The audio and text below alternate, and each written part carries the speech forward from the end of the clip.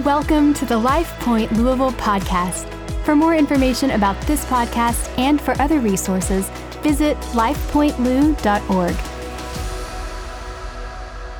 Well, hey, we are wrapping up the book of Galatians today, our series. What an incredible series it's been. Have you guys enjoyed the book of Galatians and the study? If maybe you missed a week, you can go back, you can check out the podcast or go to our YouTube. And today we have a special treat. We have 3 guest speakers that'll be speaking. They're right up here behind me. And come on, you could do better than that. There we go.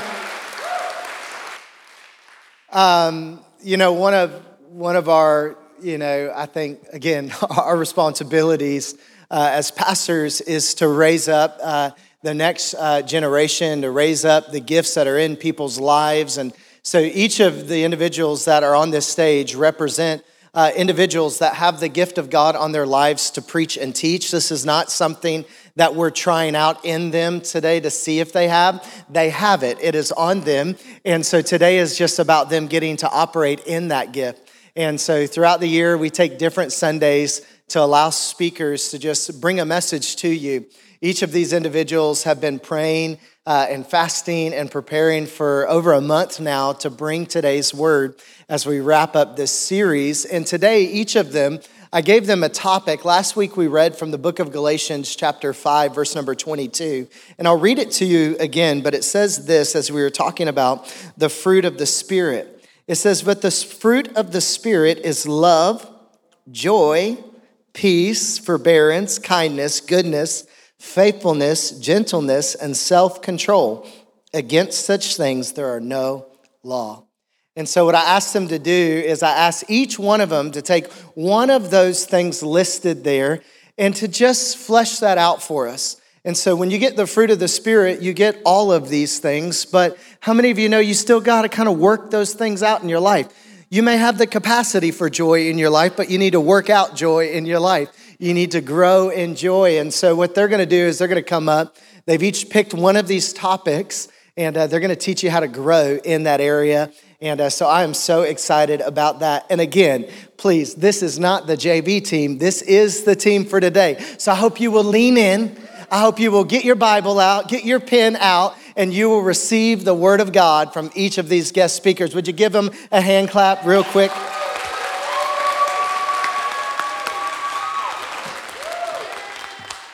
Well, good morning, everybody. I just want to take a quick minute to honor Pastor Sean and Pastor Jennifer on behalf of all 3 of us, myself and Valerie and Chris. Thank you. Thank you for believing in us and empowering us. We're grateful for this opportunity, and we just love you. All right, so today I want to share with you guys how to grow in joy. Anyone need a little joy in their life? Amen. Come on. All right, so let me flesh that out for you. Have you ever been driving down the road and something off to the side catches your attention and you're looking at it and you're looking at it and then like all of a sudden here goes your car right where your eyes are looking? Where your eyes are, you will go. You know, one of the first things they teach a race car driver is to never look at the wall. So if they focus on that wall, they're going to experience a crash. And I think that life, it works that way too. If we focus on our stress, if we focus on our debt, we're going to experience stress. And if we focus on the people that hurt us, we're going to experience bitterness. If we focus on our what ifs, what if my husband leaves me? What if I don't get that promotion? Then we're going to experience anxiety. And if we focus on our should haves, we're going to experience depressing thoughts. And so what you focus on, it matters because it's going to determine the direction of your life. And just like those negative things, I believe that if we focus on the right things, that we can experience joy. That in life's guaranteed trials and troubles, in the middle of it all, we can have joy. But we have to fix our focus. Hebrews 12:2, it says we look away from the natural realm. We're not looking at our circumstance. We're not looking at what we're going through. And we focus our attention and expectation onto Jesus, who birthed faith within us and who leads us forward into faith's perfection. his example. Jesus' example is this, because his heart was focused on the joy of knowing that you would be his.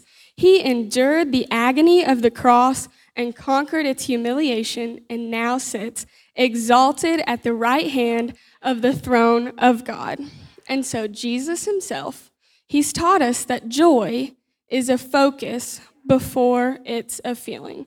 You know, we can't always control our feelings, but we can control our focus.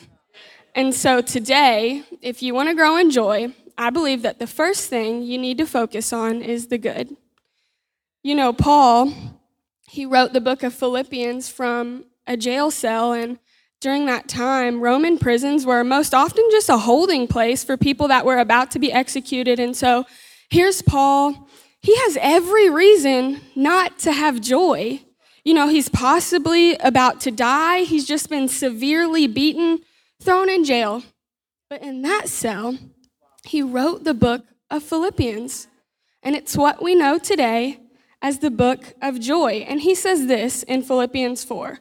Summing it all up, friends, I'd say you'll do best by filling your minds and meditating on things true, noble, reputable, authentic, compelling, gracious, the best, not the worst, the beautiful, not the ugly, the things to praise, not things to curse.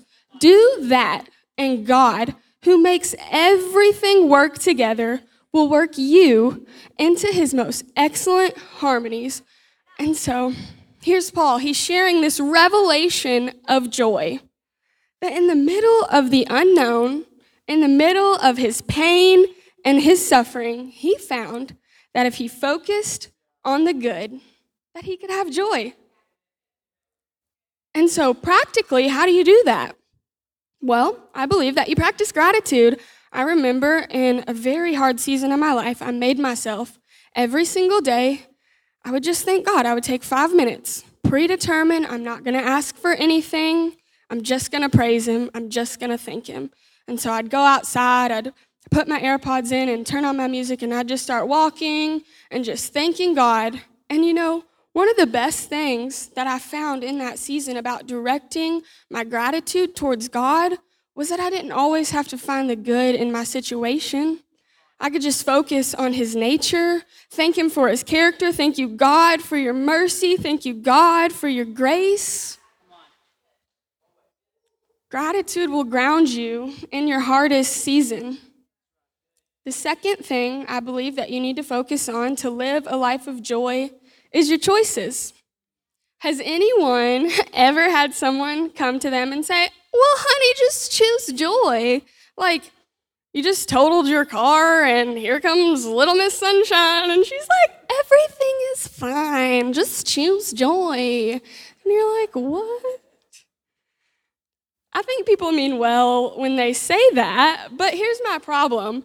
When you say choose, that means that you've got 2 or more things in front of you, and you're going to pick one and disregard the rest. You're going to pick the one that's the best, that's going to give you the best experience. And so you don't need to choose joy. It's not joy or grief. It's not joy or sorrow. It's not joy or mourning. You don't have to, and you don't need to disregard what you're going through. You can have joy in the middle of it. You can be grieving and still have joy. 2 Corinthians 6:10, it says, our hearts ache, but we always have joy. And so joy is not a choice, but it's the result of our choices. And I would say that there's multiple choices that you can make to live a life of joy, but I'm going to share 2 with you that I think helped me the most. And so the first choice I believe you can make to live a life of joy is to find a friend. Join a small group. We have Group Connect today right after service. Shameless plug. Find a therapist. Like, whatever you do, just have someone to share your life with. We were made for community. Proverbs 27:9 says, Sweet friendships refresh the soul and awaken our hearts with joy. The second choice I believe you can make to live a life of joy is to read your Bible. It's not just this book of rules and history stories with the longest genealogies ever, but it's actually full of hope. Like Psalm 119, 162, it says, "Your promises are the source of my bubbling joy. The revelation of your word thrills me like one who has discovered hidden treasure." And so this book, it's full of God's promises. And if you open it up, if you meditate on it, day and night, your joy, it's going to be so full that it bubbles over. The third most important thing that you can focus on to live a life of joy is your source. The source. You got to set your eyes on Jesus.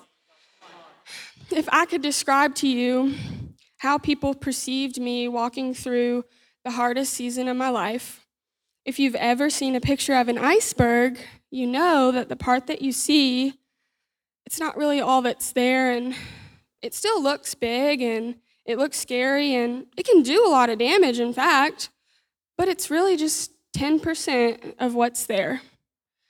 And so when people looked at me, they saw a girl that was just going through a breakup. But really, I was a girl that was living a life of abuse in every way. And, despite that, people would still come to me and they would say, "Alyssa, how do you keep going? How do you do it? How do you keep showing up day after day?" And I quickly found that it wasn't a rhetorical question that people were asking me, because even strangers, they would sit there until I gave them an answer. And so I would just look at them and I would say, "I know that this might sound cliche to you or religious to you, but I set my eyes on Jesus, the author and finisher of my faith. I wake up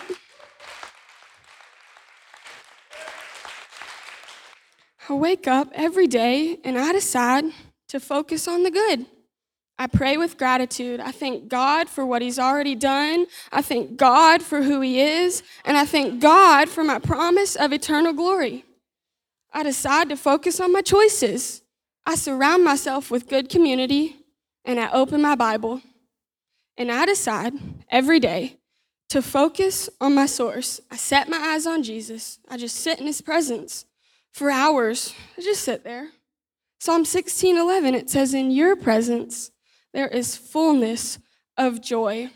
And so today, as I stand here, I can tell you that in the hardest season of my life, walking through abuse, some days I didn't even know if I was going to live. But I can tell you, I know that the joy of the Lord was my strength.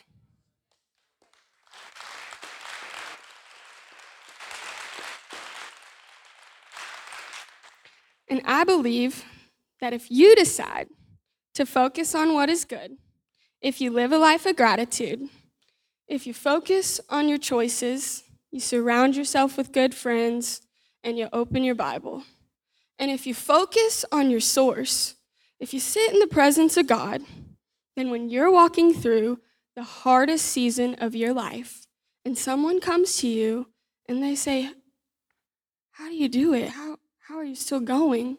You can look at them and you can say, "The joy of the Lord is your strength." Nehemiah 8:10.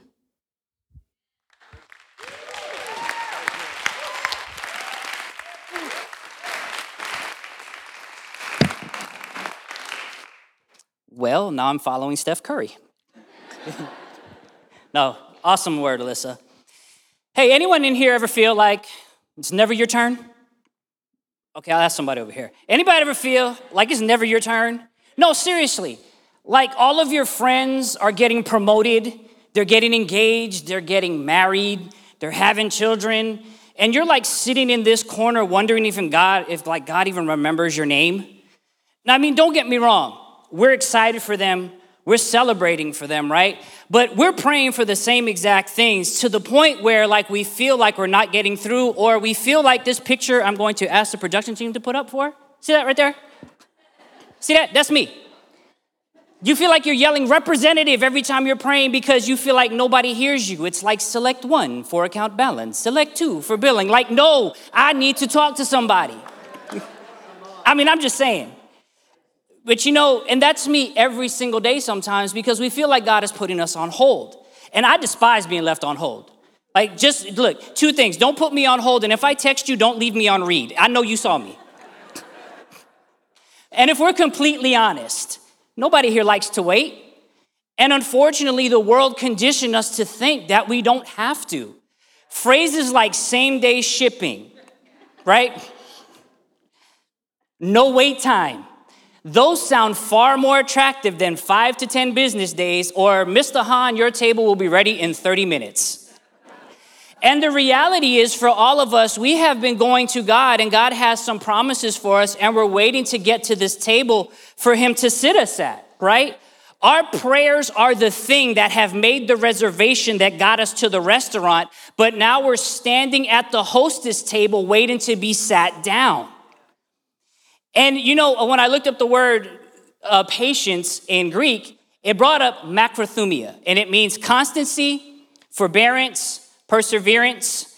And I laughed. I said, you know what? It figures that God would have a sense of humor, and you would put the word patience with macro, because if you work out in here and you know what it's like to count macros, it is horrible. You feel as if you're losing something, you're not gaining, and you have to sacrifice and see nothing in return. But you know what I like about the Bible? In the Amplified Version, it translates the passage of patience in Galatians as this.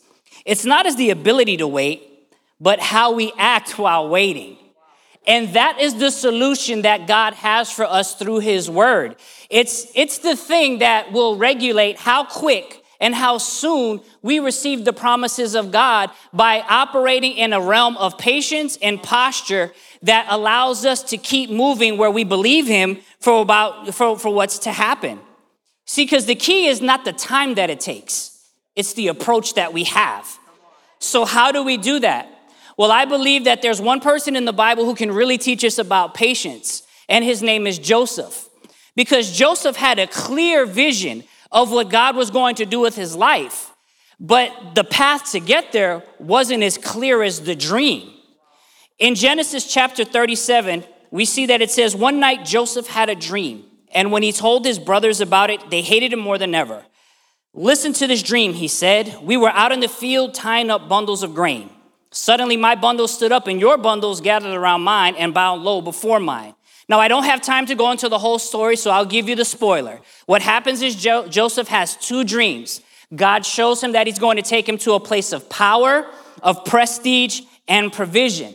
Now, while God showed him the dream, the avenue to get there for Joseph wasn't see the dream, live the dream, or like in that movie, Miss Congeniality, see the crown, be the crown. No, it actually took him 13 years. And there was a process that went like this: pit, Potiphar's house, prison, palace. And if we're really honest with ourselves today, we feel more like life is pit and prison because everything that happens on the inside of us while we're waiting gives us this perception that the palace isn't a reality or it's never gonna come. But the beauty in Joseph was that he was able to see God in every situation, even when it seemed like God wasn't there. And that's key for us because it lets us know that while we're waiting, God is working behind the scenes, doing something amazing that we could never think or imagine. And in the process, God gave Joseph favor. And that favor was evident to everybody that he came in contact with. So this can encourage us today to know that while you are waiting, God favors you. While you're practicing patience, God is working on favoring you. He's prepping and strategically handcrafting a promise for you. And it's paving the way for favor to overflow your life in a way that you could have never thought it would. So we have to remember that your life won't end in a prison of waiting. And I know what you're thinking. Chris, I've been single for 8 years. I've been working at this job for 15 years and been getting passed up. We've been trying to have a baby since we got married. And I understand how it feels to be in those situations, but I do believe that there are 3 things that we can do in order to help us get through the waiting process and get to where God wants us to be faster. So, if you're a note taker, write these down. And if you're not a note taker, write this down. Number 1 is this. We should serve faithfully in the season that we're in. In every situation Joseph found himself, he made himself available, and he did it with a level of excellence and integrity. He didn't compromise who he was. Genesis 39, he was put in charge of Potiphar's house. And he did such a good job that the Bible says Potiphar never had to worry about what was going on in the house except what he was going to eat every single day. Genesis chapter 40, Joseph gets put in prison, undeserved, by the way, but gets put in charge, and he changed the game. The reoccurring trend for Joseph, though, was this. Every situation prepared him for the next step that was coming for his life. So we can do the same way. How do we do that? Well, shameless plug number 2, small group connect is today. You too can join a group. Unlock your potential by finding a tribe of people that will help you figure out what your passion is. Then maybe you finally decide to join the dream team. Serve, get involved. Joseph made an impact everywhere he was, and you can make an impact right where you are, no matter who you are or what you're doing or where you come from. Now, the second thing I believe we can do is this. While waiting for yours, help someone get theirs. Now, I know that's uncomfortable because as human beings, we are wired to get ours first. But I love what Hebrews 6:10 says in the Message Bible. It says this: God doesn't miss anything. He knows perfectly well all the love you've shown him by helping needy Christians, and that you keep at it. And now I want each of you to extend that same intensity toward a full-bodied hope and keep at it till the finish. Don't drag your feet, but watch this one. Be like those who stay the course with committed faith and then get everything promised to them. While Joseph was in prison, he helped the king's cupbearer get his life back. And while that seemed like it went unnoticed, because it did for 2 years, that gesture ultimately put him in the place to go before Pharaoh, which put Pharaoh in the position to put Joseph into the promise. So where you are right now, there is no greater feeling you can have than helping somebody get theirs. You want to know why? Because it tells God, it's not about me. That I'm willing to put myself aside to see somebody succeed. Now, the last thing is this. Number 3 is don't waste the waiting. Whatever the outcome is, don't grow weary. See, how we act while we wait matters, because without the proper posture in the waiting, we'll waste it. God uses this thing called patience to teach us how to wait. And Joseph had patient endurance because he had a promise. And maybe today what you're waiting for is that relationship. Maybe it is the promotion. Maybe you're waiting for your kids to get out the house. Or maybe it's something even deeper than that. Maybe it's the phone call with the results of a loved one, or the decision of whether or not your marriage is going to keep going. If we grow weary, we'll wander. And when we wander, things like anxiety, depression, insecurity, and comparison will all step in to try to rob us not only of our peace, but our dream. And in the waiting, we can learn one thing. God shows us that he's too good to not believe. And I don't know who this is for this morning, but can I just say this? Your calling isn't canceled. And if you're not dead, God's not done. Psalm 32:10 says, but the Lord's unfailing love surrounds the one who trusts him. Psalms 33:11 says, the plans of the Lord stand firm forever. And my favorite, Hebrews 6:19, we have this hope as an anchor of the soul, both firm and steady, a hope that enters in the inner place behind the curtain. So this is what I imagine today, that if we did these 3 things, if we were to serve faithfully in the season we're in, if we'd help someone get theirs, and if we not waste the waiting, we see that God is creating a beautiful prequel to a story that is called our life. And like many sitting in here today, I'm in a waiting season. I'm waiting for that person to show up. I'm waiting for the opportunity to do more in ministry. But here's the thing that gets me through. Every single week, I get the opportunity to serve on our dream team, and I lead the rally team. And this team that I'm on does more for me than I could ever do for them. You know why? Because when I step in here every single Sunday, my mind isn't focused on why I haven't got there yet. My focus is on the fact that I have a team that's smashing it every single week, and I get a chance to pour into them. And when they win, I win. So their success is my success. And I don't have to be driven by the narrative of why don't you have somebody or why are you still doing this? But no, I realize that in that, I can find contentment. And when we find contentment, we find that we're enough because he's enough.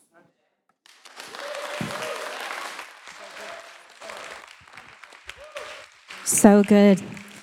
Thank you, guys. It was amazing. Good morning. Oh, wow.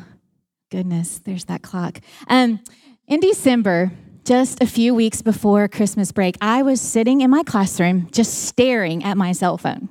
Like staring at it because I was desperate for it to ring. And I thought maybe, if I stared at it long enough, it would ring faster. I was actually waiting for some test results from my doctor. And so when the phone rang, I scooped it up and I ran into the classroom bathroom so that I could take the call in private. As it turns out, the results showed something suspicious and concerning. I was told I was going to have a biopsy, and while I didn't love that, I was okay. But then the doctor went on, Mrs. Jones, there's a very high likelihood that this is cancerous. I mean, more than a 50% chance. I could feel my body sliding down toward the floor in that tiny little bathroom, tears pouring out of my face, my heart pounding in my chest, kind of like right now. And I managed to say something really profound like, wow, okay. She went on and said some more things about scheduling the biopsy. Then she hung up the phone, and there I was, sitting in the bathroom floor, overwhelmed with panic and fear, running through every possible worst-case scenario I could think of. All I could manage to say in the moment was, God help. God help. Haven't we all been in moments like this that land us in the corner of the bathroom floor? These impossible situations that threaten to overwhelm us and they disrupt our lives. Jesus said, in this life, you'll have trouble. He did. He said that. Now, it might not look like a health scare for you. Maybe it's a difficult relationship. Maybe it's something with your job. Maybe it's financial troubles. But we all have hard things, I think we can agree. And those hard things can leave us feeling helpless and confused and afraid. But we have a choice to make when we find ourselves in those moments. It's the same choice that I had to make sitting in the bathroom floor. We can choose to panic, or we can choose peace.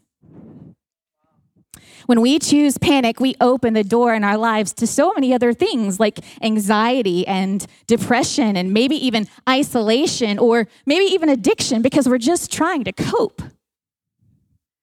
And these things wreak havoc in our hearts and in our minds. But Jesus says there's a better way. He invites us to choose peace. And this peace is a deep and enduring peace, a settledness of soul. Scripture says, you're going to see in just a minute, that it's perfect peace. I love that so much. If you look at that word peace in the original language, it means to flourish or to be whole. Things that flourish show life. That means when we choose peace, the Holy Spirit actually gives us the capacity to grow, to thrive, to be healthy, even in the most desperate situations. And I have to add right here that is usually when we look most like Jesus. And people around us will take notice. So how do we do it? How do we choose peace? Well, let's look at Isaiah 26:3. In the Message, it says, or Amplified, you will keep in perfect and constant peace the one whose mind is steadfast, that is committed and focused on you in both inclination and character, because he trusts and takes refuge in you with hope and confident expectation. A few things come to mind when I read a passage like this about choosing peace. Number one, choosing peace, we've been hearing it all day already, means choosing to see God. The presence of problems in your life does not mean that God is absent. God promises that he will never be absent. The instant that I whispered his name from the corner of that tiny little bathroom, he went to work on my behalf. I had to choose to see him, to be aware of him, to focus my attention on him. There's a really practical way to do this. You talk to him. Philippians 4:6-7. Don't worry about anything. Instead, pray about everything. Tell God what you need. Thank him for what he's done. And then you'll experience God's peace, which will exceed anything you can understand. His peace will actually guard your hearts and minds as you live in Christ Jesus. Please know this morning, you have permission to have an honest conversation with God. And he is listening to you when you talk to him. He's always right there. And can I tell you something else? He is big enough to handle whatever it is that is happening to you in the moment. Eyes on Jesus. Whew. Number two, choosing peace means choosing to believe God. Belief precedes behavior. That means that what you believe should actually be showing up in your life, right? You aren't likely to pray about everything and tell God what you need if you don't actually believe what God says. Colossians 3:1, if you're serious about living this new resurrection life with Christ, act like it. You can know truth and still not apply it to your life. You can know all about the promises of God and still not believe them for yourself. We have to believe God in order to trust him. And can I tell you something else? It's not just a one-time, one-moment thing. It's an everyday, sometimes moment-to-moment decision to believe him. Number 3, choosing peace. This one is hard, means choosing to see things from his perspective. That means we replace anxiety with God's truth. Colossians 3 goes on to say, don't shuffle along with your eyes to the ground, absorbed with what's happening right in front of you. Look up. Look up this morning.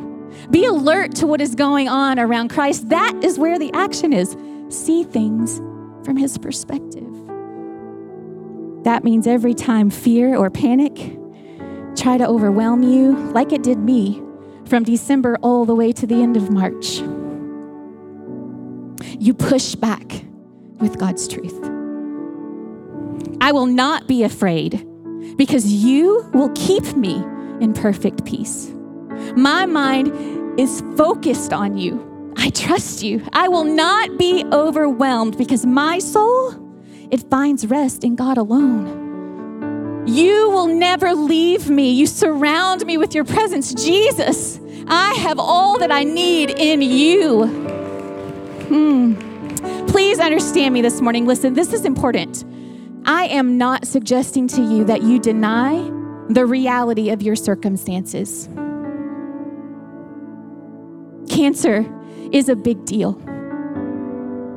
Broken marriages, they're a big deal. Financial troubles are a big deal. Loss, tragedy, trauma, it's a big deal. Your pain, I want you to hear me, and your heartache, it matters to God. But what Scripture is showing us here is that our perspective matters too. our perspective matters.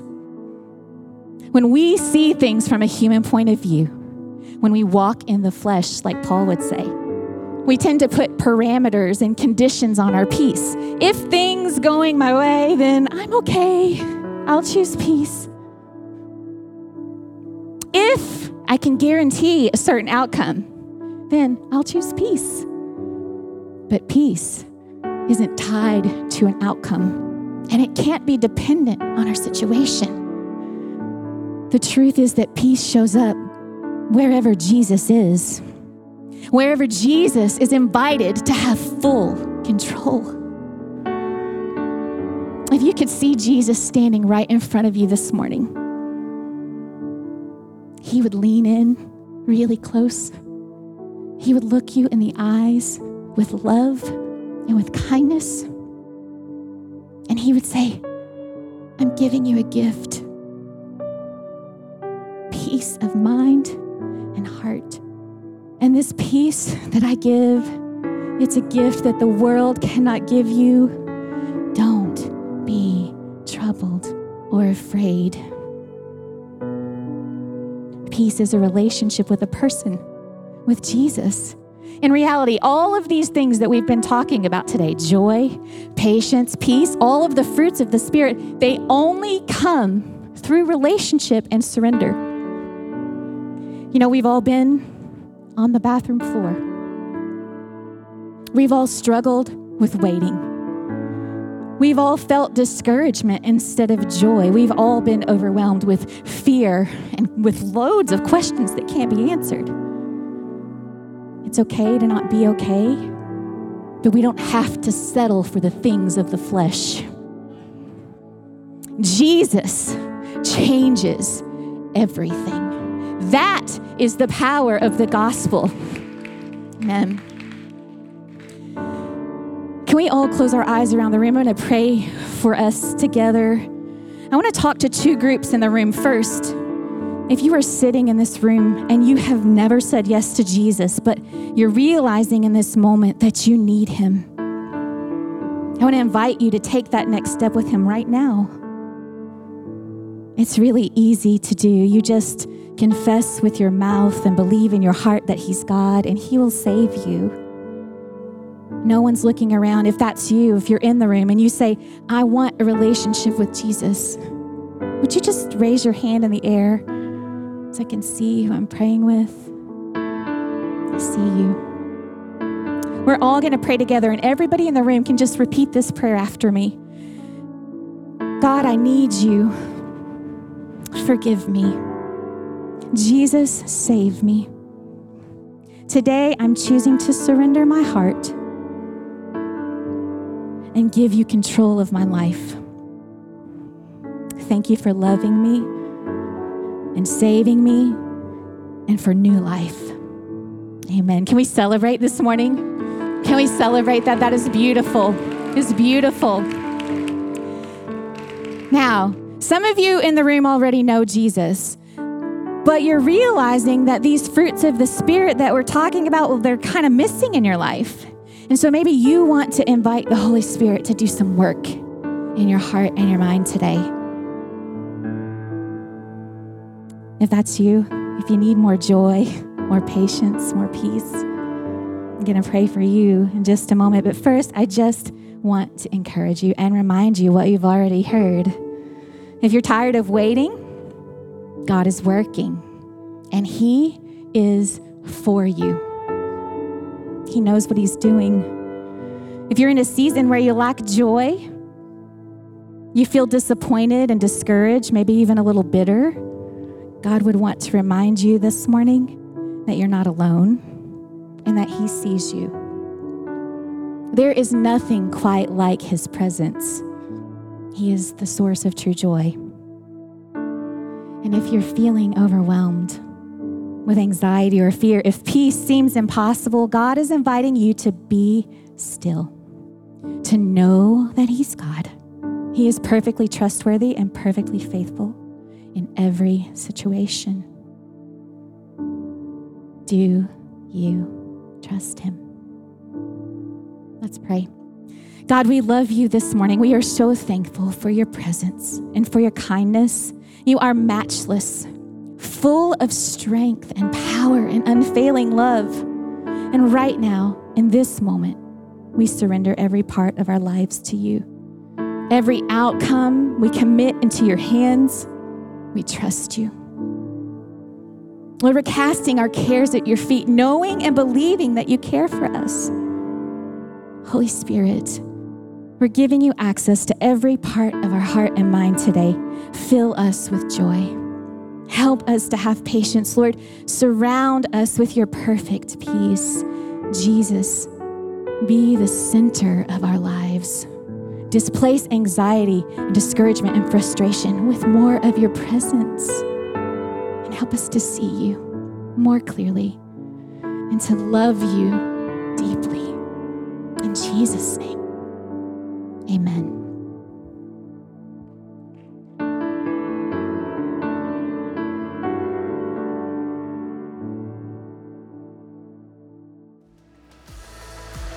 Thanks for listening to the LifePoint Louisville podcast.